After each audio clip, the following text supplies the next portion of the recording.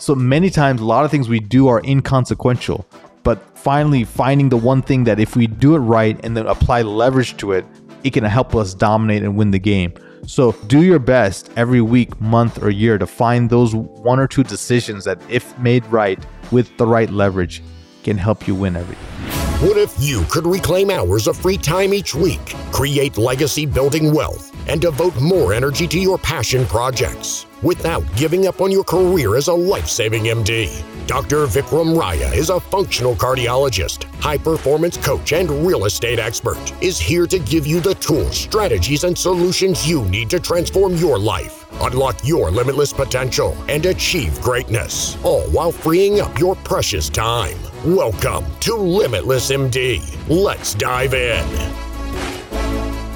Guys, this book must be banned. It's literally the most powerful book on money, success, wealth, and critical thinking that I've read in my life. If you don't know who he is, Naval Ravikant is a venture capitalist. He's a startup founder. He's a successful investor, early investor in many, many successful startups, including Uber, and founders of Angels List. He's considered the angel philosopher, and people like Tim Ferriss consider him one of the most profound thinkers of our time. Guys, if you don't know who I am, I'm Vikram Raya, 9-figure real estate investor, high-performance coach, and cardiologist. And I want to get into my favorite book of all time. So one of the quotes I love is, there's a lot of miserable, successful people out there. That's my number one pet peeve. My goal is, let's create more spiritual millionaires. Let's create more joyful millionaires out there, right? Wealth and happiness don't have to be parallel pathways. They can intersect. And so one of the things I love that he talks about is the power of leverage. So what is leverage? Leverage is essentially a force multiplier. And so there are 4 forms of leverage if you haven't heard of this yet. It's really capital, which means money,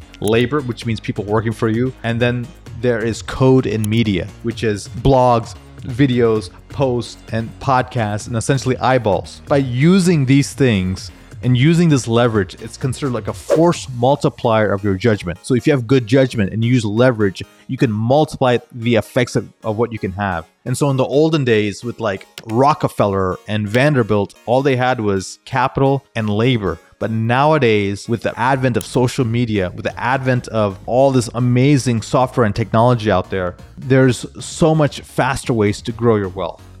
Here's my next foundational thought that I learned from Naval. Become the best in the world at what you do and keep redefining what you do until this is true. So what this means is a fierce focus on mastery and finding your zone of genius. A lot of people have zones of excellence, which are areas that we're all highly skilled at, but your zone of genius is where no one can touch you. You're so good at it and you're willing to do more of it, and it doesn't feel like effort to you. It's effortless, that literally you can outcompete anyone in that. So that's sort of my thoughts on that. So a profound thing he says is, most of life is a search for who and what needs you the most. And to parlay that, here's another quote by Rumi, which says, what you are seeking is also seeking you. And if I had to crystallize all that into a final thought, it's your ikigai, right? It's a Japanese concept of reason for being. And it's really seeking sort of these 4 forces and finding the nexus of these 4 forces. What the world needs, what you're passionate about, what you're highly skilled at, and finally what you can get paid for. That nexus is really, I think, your major transformative purpose, your dharma, and sort of why you're put on this earth. When he talks about judgment, he says, you don't get rich by spending your time to save money. You get rich by saving your time to make money. So what is your hourly rate? I arbitrarily came up with a $5,000 an hourly rate. I try not to do tasks that are less than my hourly rate. And what that does is it forces me to use my time for high value, mission critical tasks that are going to move the needle forward. The 80-20s, if you will, of life. Use that barometer and mindset trick to really start teasing out tasks that really deserve your time versus tasks that you can outsource and delegate to, automate or delete. Here's another quote that I love. In the age of leverage, one correct decision can win everything. So many times, a lot of things we do are inconsequential, but finally finding the one thing that if we do it right and then apply leverage to it, it can help us dominate and win the game. So do your best every week, month, or year to find those 1 or 2 decisions that, if made right with the right leverage, can help you win everything. A lot of times we're stuck in decision-making loops. And I want to share with you one of the things that Naval talks about on decision-making. If you can't decide, the answer is no. What do you mean, Vikram? I thought to make a decision, I have to think about it. But look, when you're faced with a difficult decision, like should you marry this person? Should you take this job? Should you buy this house? Should you move to this city? Should you go into business with this person? If you cannot decide, the answer is no. And the reason why is there's so many options in life, right? And these critical decisions, if you're not absolutely all in, if it's not a hell yes, then the default answer is no. And another way to think about this is when you come up with a decision and you're not sure what to do, look at the decision to see if is it reversible or irreversible. Because if it's reversible, make the decision quickly and move on. If it's irreversible, this is when you really ponder. And then you can use his thing where if you're not sure, then the answer is default no. But the interesting thing is most decisions are reversible in life, right? There's very few things that you can never go back on, right? Stop this decision loops and take some action and course correct along the way. Last thing about decision making, right? Consider the run uphill protocol. What does that mean? It's a simple heuristic, right? If you're evenly split on a difficult decision, take the path more painful in the short term. If you do the hard things, your life will be easy. If you do the easy things, your life will be hard. Similarly, really, it's this chance that, do the hard work. It does matter and it will get you to your goals. All right, guys, now moving away from wealth and decision making, we're going to talk about really happiness.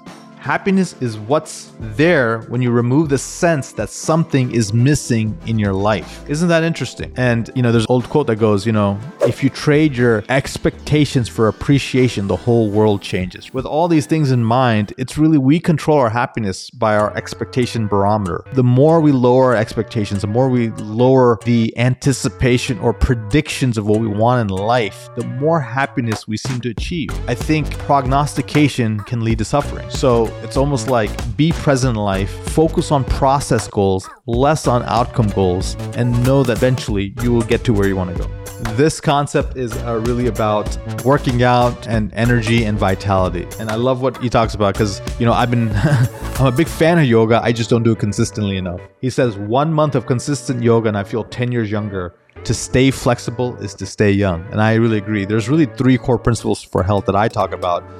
And it's resistance or strength training. Number 2 is high intensity or interval training or cardio training. And number 3 is really flexibility training or like martial arts and things like that. So if you have the nexus of these 3 things, plus restorative sleep and rest, and then throw in disciplined nutrition, you're unstoppable. You'll essentially live to 150 years and beyond. I want to talk about sort of the Steve Jobs technique. So Steve Jobs, there was no Zoom when he was around, right? He would have these very particular kind of meetings and he'd call them walking meetings. And really, when he walked, it was an honor for him to ask you to walk with him. And so he was able to make decisions, discuss things, and things happened very quickly and very powerfully. And it was very amicable, whatever happened at the end of those walking meetings. Naval has a similar concept. He says in walking meetings, he says the brain works better. You have exercise and sunlight. It's shorter, right? There's less pleasantries and small talk, more dialogue, less monologue, meaning there's a discussion versus a dictation, right? And then you end easily by walking back. You end the meeting. Consider that as a new way to do meetings, okay?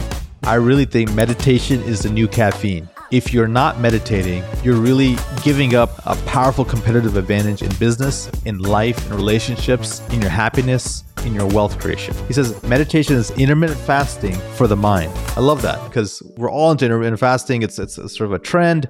We stop eating, we let our body digest. There's repair going on. There's cleanup, autophagy. But when do we do that for our mind? We have 70,000 thoughts a day. And usually the thoughts are 90% are the same as the day before. And most of them are negative. They're self-critical. If we let other people talk to us the way we talk to ourselves, we will not even tolerate that kind of language, right? But yet we do that ourselves. So meditation helps us really, he says, turn off society and listen to ourselves, listen to our inner wisdom. And he goes, it only works when it's done for its own sake.